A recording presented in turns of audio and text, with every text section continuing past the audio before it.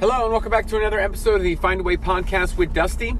I want to do a quick chat about something pretty monumental that's happening this upcoming week, or I'm hoping it's happening this week, and how that really kind of goes down the road of why this is such a big moment for me in relation to my weight loss journey, in relation to the vision that I have for the future, and how it potentially can help us solidify a strong enough why, or to validate something that we're pushing for. And so I'll say that to say this upcoming week, and this isn't something I haven't put too much on social media. I kind of like to share it with the podcast family. There is a good group of you that come over and listen to the podcast pretty faithfully, and I want to say thank you for that. So I try to share kind of the nitty gritty and the details of life and everything going on to kind of convey the process of losing weight, maintaining it, and going through the whole process of skin surgery, everything in between. I'm trying to share and convey on the podcast, and then hopefully soon upcoming on YouTube. Now, this upcoming week, hopefully, I'll be able to sign papers to buy a house. Now, this has been a very strenuous, stressful, crazy process. From moving across the country for that desire, not having the hope of ever it happening in California because of the cost of living. It just was never a true possibility for my wife and I to ever buy a house. And my wife, shout out to my wife, she has been putting a little bit away for years, and this is probably 5 or 7 years of us just simply trying to save anything that we had extra to try to put towards getting a house one day, simply because we wanted to have kids, but we wanted to provide a home for our kids that would be better than the situations that I was in, especially.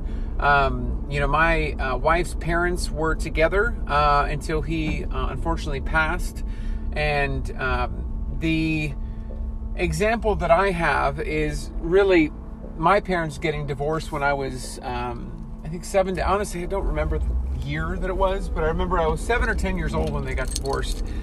And the reason why it's such a big moment as far as buying a house is that was one of the leading reasons why I believe I really started learning what it means to cope with pain, hurt, emotions with food. And that's really instrumental in my journey of constantly battling with my weight, because I had an example now, or a starting off point of, food can make me feel better when I'm going through something that I can't control. I couldn't control that my parents were getting a divorce. I couldn't control that I had to live in 2 separate places, and one night here, the other night there, one night here, the other night there, going back and forth. And my parents positioned me to be at ends with each other or take sides.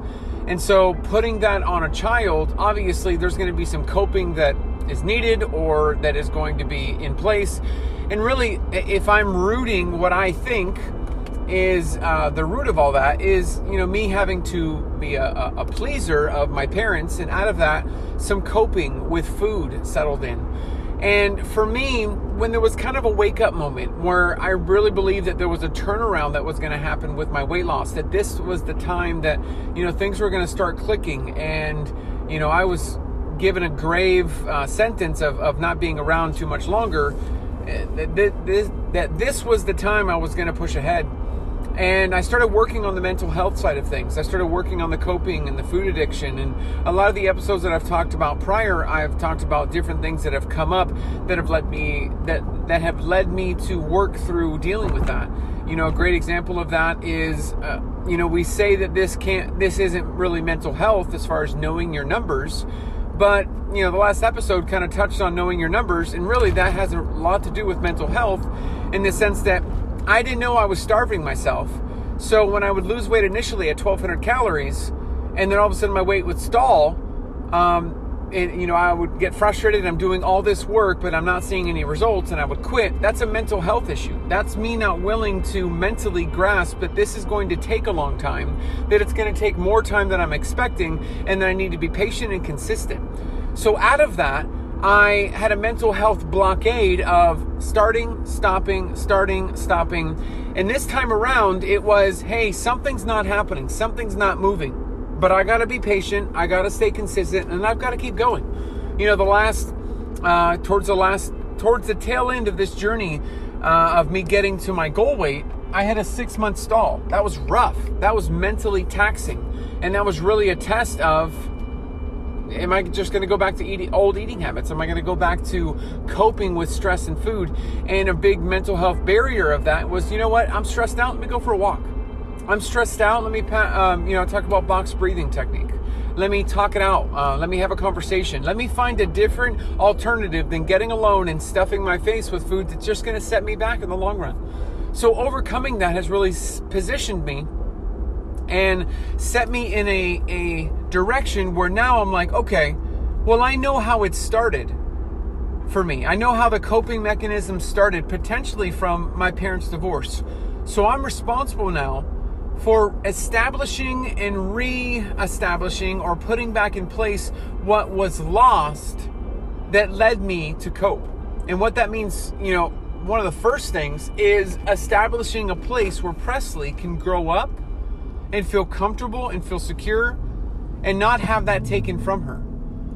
What's really important in all that is making sure that I have a relationship with my wife that isn't out of obligation, but it's out of desire. So I'll give you a good example of it. If I bring my wife flowers and she says, oh, thank you so much. Oh, it's okay. I have to. I'm your husband. I have to bring you flowers. There's a difference between have to and want to, desire. I want to bring you flowers. You're my wife. And working on that, building a relationship and a marriage like that that's built on the desire of each other rather than the obligation of each other. And I'm responsible for that. We're responsible for that. And we're working on that. We're constantly making sure that we have a healthy marriage, a healthy lifestyle, and we're constantly moving forward. One of the things that's been a real battle the past 9 months is the doctor's been very strenuous on my wife on taking it easy on how strict she was before. Because there was a lot of concerns coming out of what her blood pressure was after the C-section, some medical concerns that they had. So to be told, hey, not go crazy on your diet, but the restriction or the regimen that you were on before you got pregnant, you can't immediately go back to that.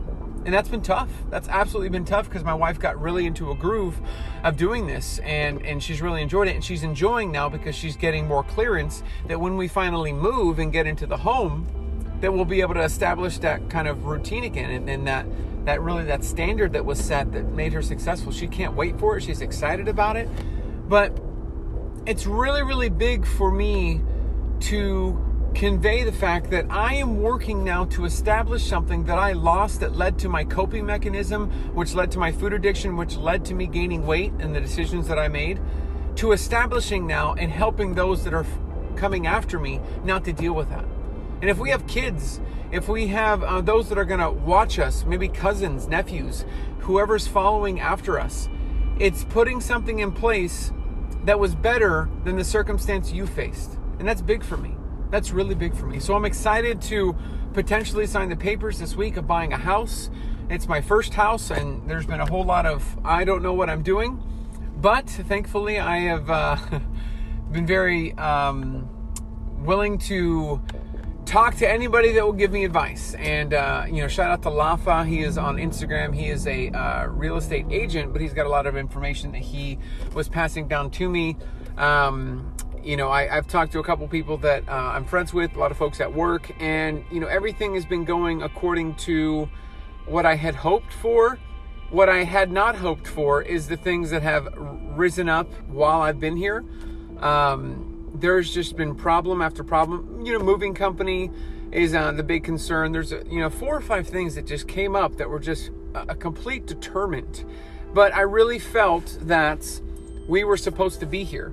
I really felt that, this is where I wanted to raise my family, where I felt that God was leading our family to go. And this is where I want to establish things for Presley.